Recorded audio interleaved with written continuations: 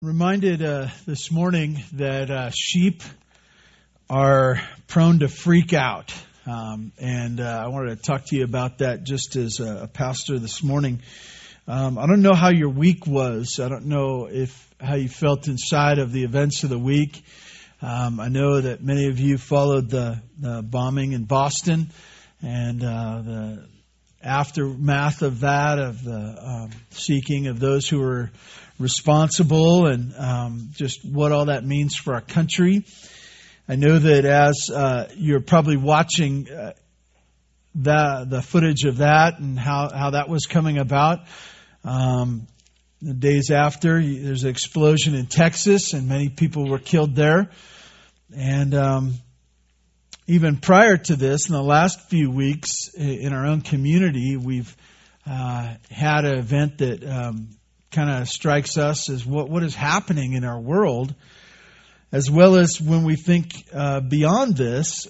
We've had threats from North Korea of missiles and so on and so forth. And as I say that sheep are prone to freak out, maybe you're feeling that way inside. Maybe as you watch these things and as you hear about these things, you say, what is going on?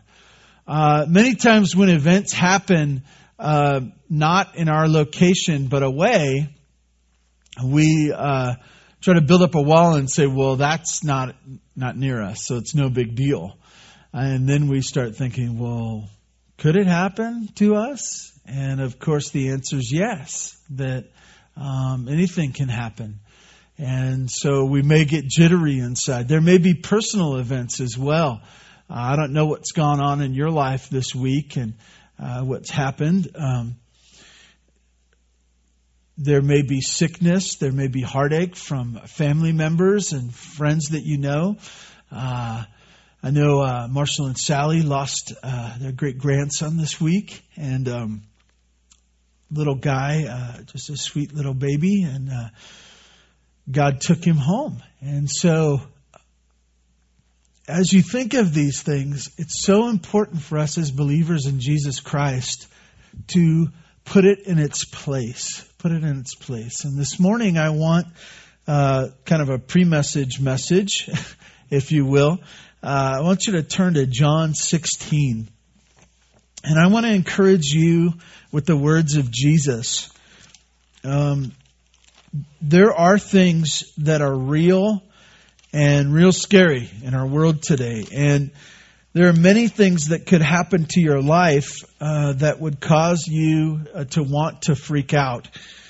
And I want to encourage you with the words of Jesus, because this is the reason He came. As you look at the world events, as you look at sin playing its course in our world, both far away and near to us, you need to remember that this is why Jesus came. In John chapter 16, verse 33, Jesus said this. He said, I have said these things to you, that in me you may have peace. You get that? In me you may have peace. He did not say, in this world, there's going to be a lot of great stuff and peace and all good things are going to happen. He said, look to me, look in me, Himself, Jesus Christ, and in me you will have peace. We all know this, right? When we look to other things, we don't get peaceful. We freak out, right? When they disappoint, when they're not stable. So He says that in me you may have peace. And then He says this, in the world you will have tribulation. In the world you'll have tribulation. Sometimes almost, maybe some of you will skip it. And that's not what it says, right? He says, in this world you will have tribulation. That when we see events both far away and near to us, we should not be shocked. We should not be, oh no, it's time to freak out. That's most of the time. That's the question we're asking. Is it time to freak out yet? I feel like the thing to do right now is just to freak out. That's the best solution. In the world you will have tribulation. But he says this, but take heart, I have overcome the world. I've overcome the world. And the reason that we don't freak out today is not because things aren't bad, but because we know and have peace in the one that has overcome the world. I want to encourage you with that today, to place the events that cause you to want to freak out or to become anxious, to say, in Jesus I will find peace. He has overcome the world. I'm okay because He has overcome. Let me pray for us, and then we will dive into Matthew chapter 3. God, thank you for this morning. Thank you for your people. God, I thank you for the beautiful relationship you have offered to us and given to us in your Son, Jesus Christ, that we might have confidence even in a world that is perishing, even in a world that has things that are so wicked that we struggle to understand, even in a world with sickness and disease and death. God, we find peace in you. God, help us to apply that to our lives. Help us to apply that to world events, to the news, to our families.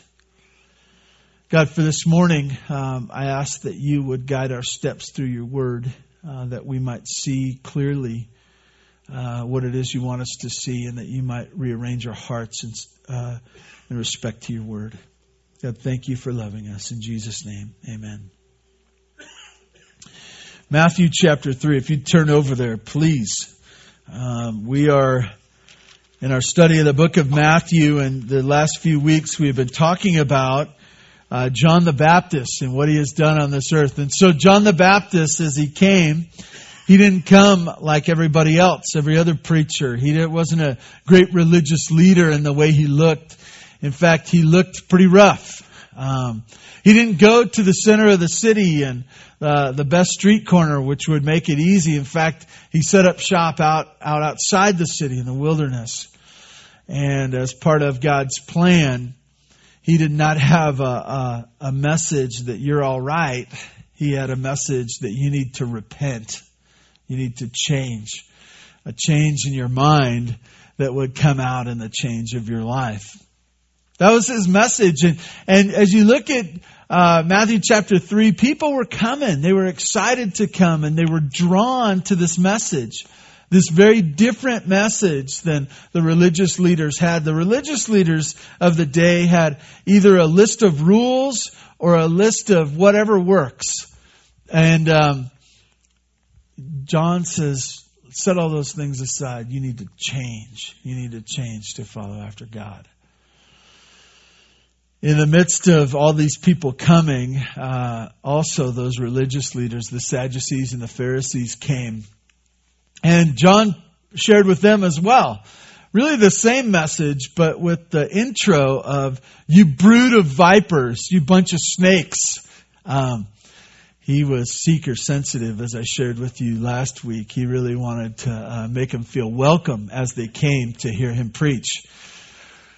And as they came thinking that they were great and were going to add something of this baptism to what had shaped them. Instead, John shares with them the heart of repentance of his own heart that says, there's one coming that I'm not even worthy to carry his shoes, to touch his feet. I'm not even worthy to be the lowest of servants to him. And then we come to our passage this morning, Matthew chapter 3. One of those guys. Matthew chapter 3, and starting at verse 13. Let me read this to you. Then Jesus came from Galilee to the Jordan to John to be baptized by him. John would have prevented him, saying, I need to be baptized by you, and do you come to me? But Jesus answered, let it be so now, for thus it is fitting for us to fulfill all righteousness. Then he consented. When Jesus was baptized, immediately he went up from the water, and behold, the heavens were opened to him, and he saw the Spirit of God descending like a dove, coming to rest on him. And behold, a voice of heaven said, this is my beloved Son, with whom I am well pleased. So everyone was coming.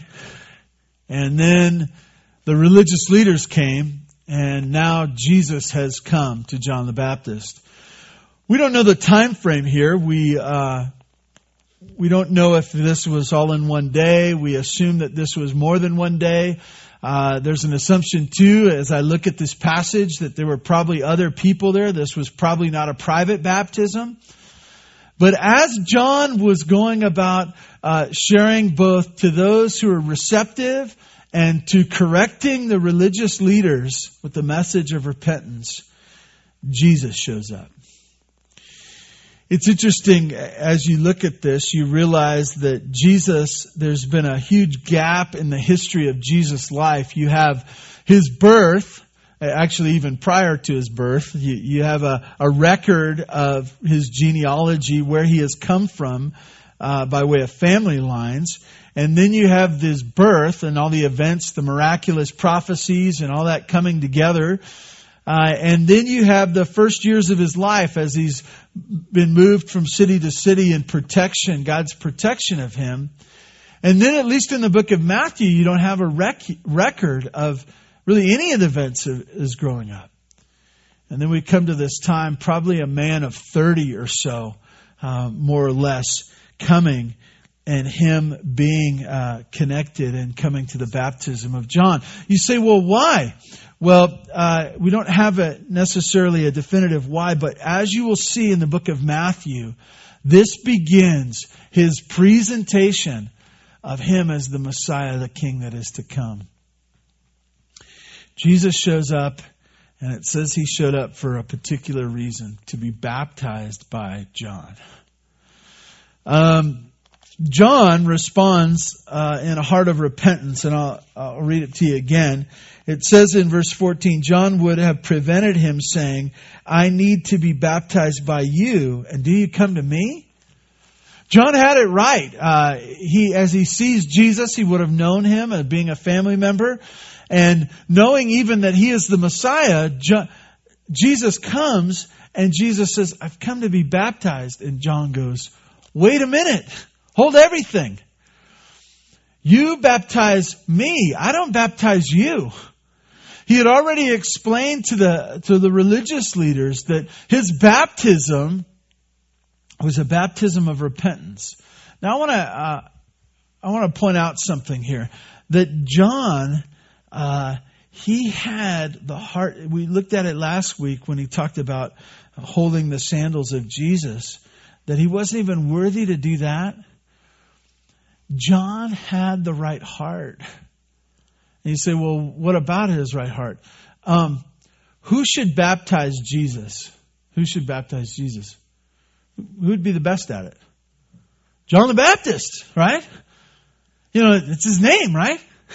It's what he was known for.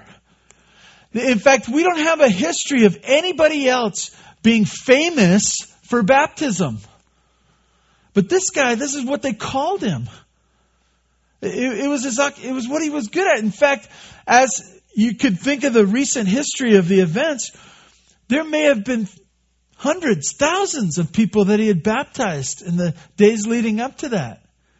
And John, to be honest, this is how many of us would have handled these days. Jesus is coming. He wants to be baptized. Well, of course. I'm good at it. Look at all these people. You know, I was going through the numbers. The numbers. I've kept a record here. You know why I know he kept a record? Because he was a Baptist. Okay? John the Baptist. They count everything. Okay? So he had his little tally and he goes, man, I've been doing pretty good here. This has been a successful deal. And so if anyone should baptize Jesus, it should be me. This is how many of us would think. I'm John the Baptist. But what does he do? As Jesus comes, he says, no, this isn't the way this should happen. I'm the one that needs to be baptized. You would be the one to baptize me. That's the heart of repentance. That's a heart of someone who never sees himself as worthy.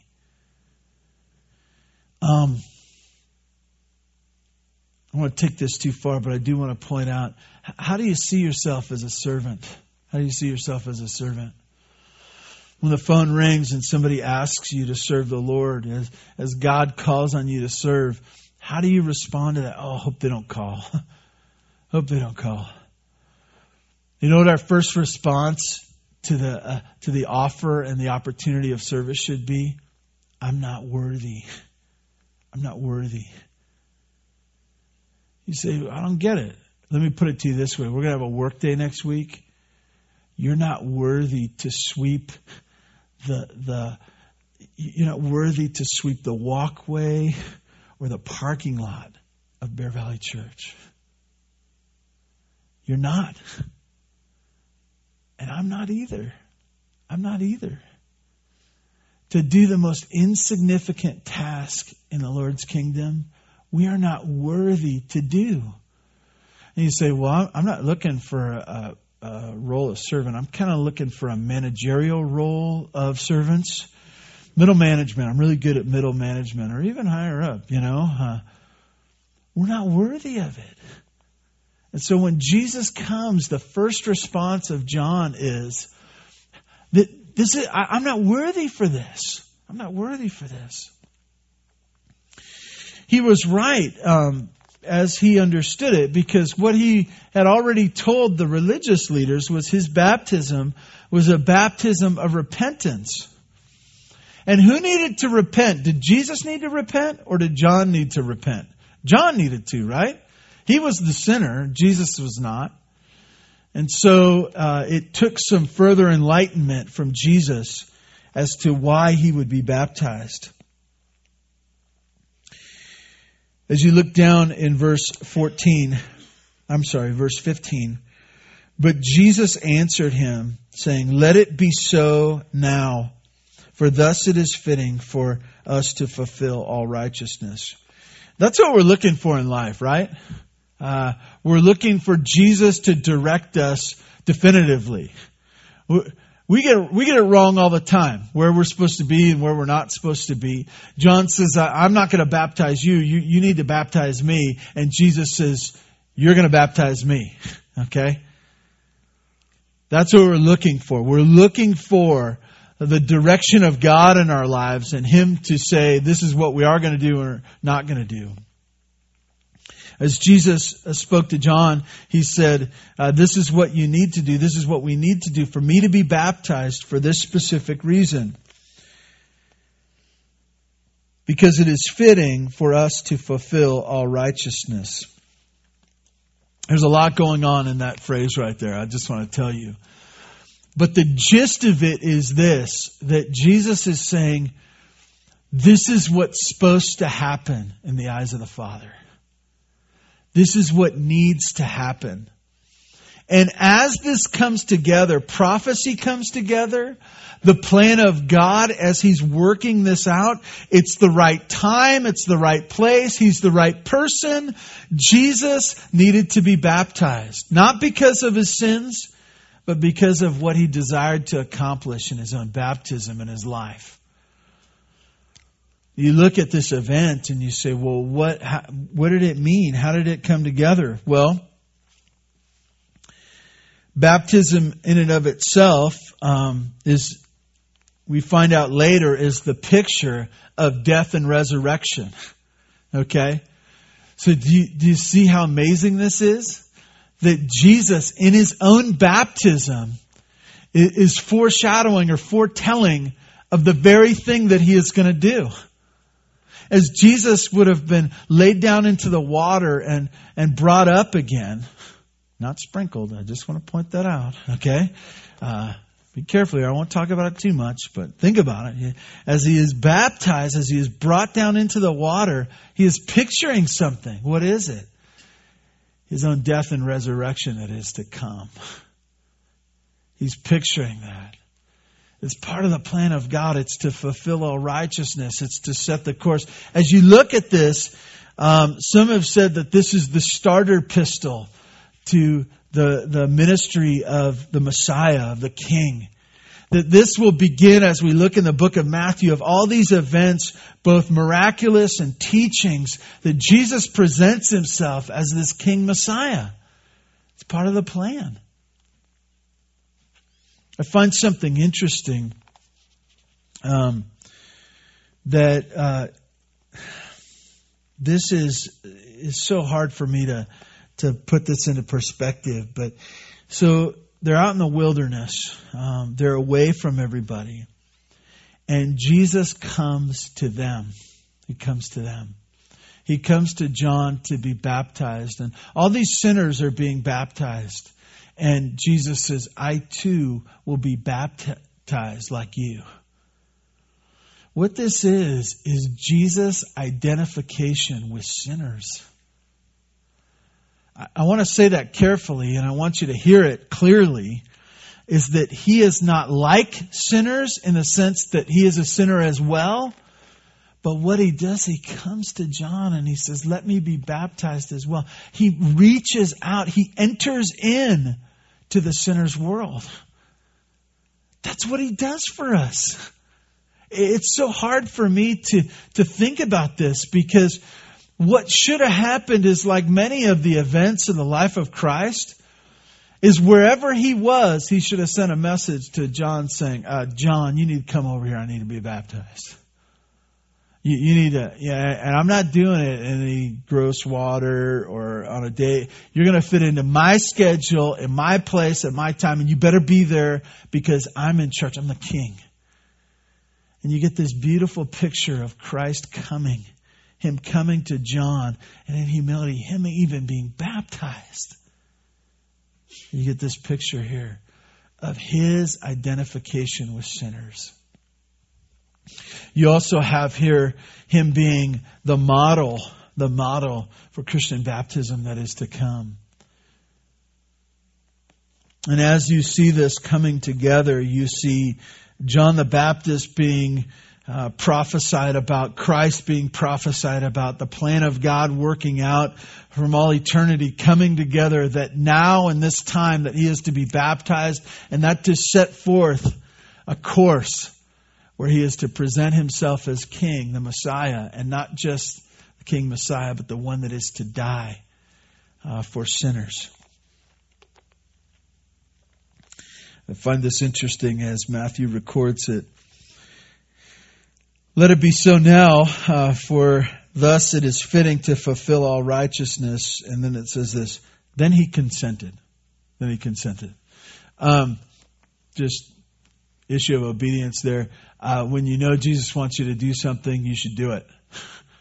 You should consent, relent, submit. All those good words right there, okay? When the king says jump, you should say, yeah, jump. I'm jumping. How high? Higher. Like, what do you want me to do? As John the Baptist saw himself as being one who was under the king, he consented. Well, John had baptized many people, probably by this time, many people. But this was different in some way. As you look down at verse 16, it says, and when Jesus was baptized, immediately he went up from the water, from which he was sprinkled by. Does it say that? No, he went up from the water. He was in the water and he was out of the water, okay? And behold, the heavens were opened to him. He saw the Spirit of God descending like a dove and coming to rest on him. And behold, a voice from heaven said, this is my beloved Son, with whom I am well pleased. Many people were crucified in biblical times. But if you were there for the crucifixion of Christ, you would have known that it was different. With all the events that happened and the darkness and the rumblings and all that went on, you would have known that it was different. Many people were baptized as well. And John was probably good at it. He had a rhythm to it. He knew what he was doing. And as he baptized Jesus, something very different happened. Something very different. We don't know how many people were there. We assume that there were people there. I assume that at least John, if not others, would have had these same experiences and known to some degree that this was different, that Jesus was the one that was different. And the events went like this. As he came up from the water, the heavens were opened up to him. I don't know what that looked like or how that happened, but you get this amazing picture of the heavens opening up and there being something special about the heavens and him at that moment. You've got this interchange too. It says the Spirit of God coming down as if a dove. I know that when we think of the dove, that it actually flew down, but we don't know exactly if there was something visible that was like, we don't know. It was something like that, but that not just that heaven was open up, but that something came down, the Spirit of God, onto Jesus. And as we look at this beautiful picture, this amazing, miraculous picture of what happened at his baptism, we see this. That this dove come resting on him and then the voice from heaven. I want you to get this because I think this is very important. You have God, the Father. You have this intimate picture of the Father and the Son here. And the marker, because of the heavens opening and the Spirit of God descending upon him, you have this obvious connection, this intimate picture at the point of baptism with the Father and the Son. Intimate picture, this incredible, miraculous sign that this is something different. But not just that. As we look at the end of what has happened here, it says this in verse 17, and behold, the voice from heaven said, this is my beloved Son, with whom I am well pleased. It's not just a miraculous sign, but it's a voice of God saying, this is my Son. This is my Son. Parents, you know that you have a connection with your children. There's an intimacy there. You sometimes introduce them in such a way where you say, this is my son or this is my daughter. Sometimes that's in pride and your heart welling up with goodness. And other times it's in embarrassment, right? Some of you don't know what I'm talking about here. It's going to back to school night sometimes, right? When your child isn't doing so well and they introduce themselves. I'm Mr. and Mrs. Oh, you're Kevin's dad. Oh. And you cringe and you go, oh, yeah. What? Tell me what? What we see here is this miraculous, this beautiful, beautiful picture of the Father looking at his Son and verbally, so that people could hear, and assuming John, maybe assuming the others, this is my Son. You look at this, and what is this doing? What is this doing? It is miraculously and perfectly identifying him as the Son of God. The Son of God. Which will continue throughout his earthly life, presenting him as the perfect sacrifice, the Son of God. But not just that. This is my Son. This is my special Son, the Son of God, in whom I am well pleased. As the Father has and had a plan at that moment and has a plan for all of eternity, he looks at his baptism and the life that was to come, and he says, and I'm well pleased with this. I am behind my Son all the way. I am approving of what he is doing right now. I am in connection and full agreement with what my Son is doing. You look at this beautiful picture and you say, the Father and the Son are in full agreement with one another in the plan that is coming about. You say, well, yeah, it seems, yeah, I can understand that. It seems very, very, common or simple that, of course, the Father and the Son would have been in agreement with this. But as you put it in the context of his whole life, the life of Christ, and not just his whole life, but specifically what he came to do in giving himself as a sacrifice for sinners. And not just that he would give himself, but that he would also be the King, the Lord that we should follow. You see the plan of God working out in the life of Christ. Well, this morning, I just want to reiterate three things as we try to get our minds around what has happened in the miraculous baptism of Christ.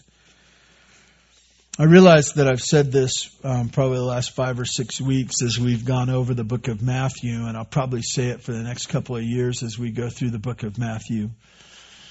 But the point, one of the points of this passage that we cannot get away from is this. Jesus is the King Messiah. He is the King Messiah. There is no other. And you say, well, yeah, I understand that.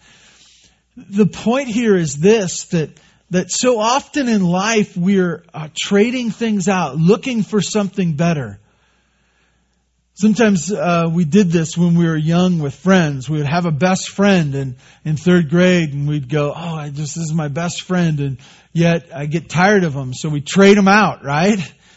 We get rid of him. We fire him as our best friend, and we hire a new best friend, and we're best friends. And then we fire, we just keep cycling. Why? Because we're looking for the one. Sometimes we do this in relationships. We go around looking and searching for the right one. And all the while we are looking for Jesus. We just don't know it. The King, Messiah, the one that we are to cling to and live with, not just for today, not just even for this life, but for eternity. And Jesus so identifies himself throughout the book of Matthew and really all the Gospels and all the Scripture as, I am the one. I am the one you've been looking for. The King. The one who could save you from your sins. The one that was planned. The one that was to come and to die. The King Messiah. Secondly, I just want to reiterate that Jesus came. He came to be in the midst of us. In the midst of us.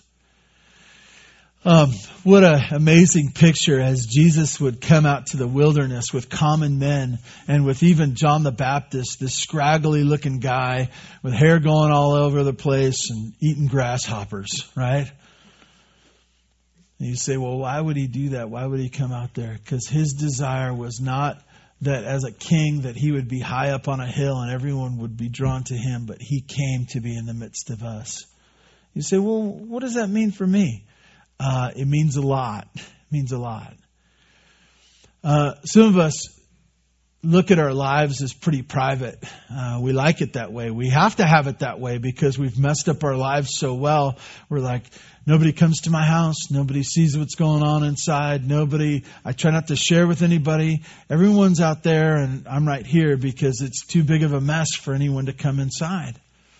And even maybe you coming this morning is a representation of that. You say, I need to go and meet with God, but I'll leave my mess at home.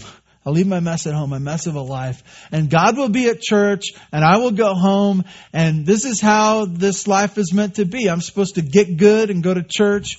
But I want you to get this picture. It's super important. Jesus did not come.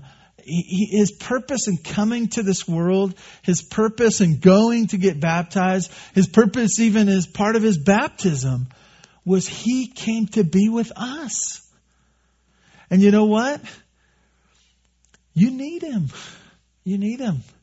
In the mess of your life and the things that you struggle with and the private thoughts that you have, Jesus came to be in the midst with you. He came to be with you. And so as we look at life, it's not God's over here and the mess of my life is over here. Is that we welcome him in. Say, do what you want. Straighten things up. Take things out. Remove things. Replace them. You know what that is? That's repentance. It's letting him have his way. Jesus came to be in the midst of sinful mankind. Thirdly, I want to point this out because I think it's important. Do you see the elements of the gospel in this passage? You say, well, I don't know what exactly you mean by that. Let me say it like this. This passage, you have sinners, right? All those people were coming. Every one of them was sinners. John the Baptist as well, sinners. Religious leaders, definitely sinners. Okay? Everyone's sinners. So you have sinful man.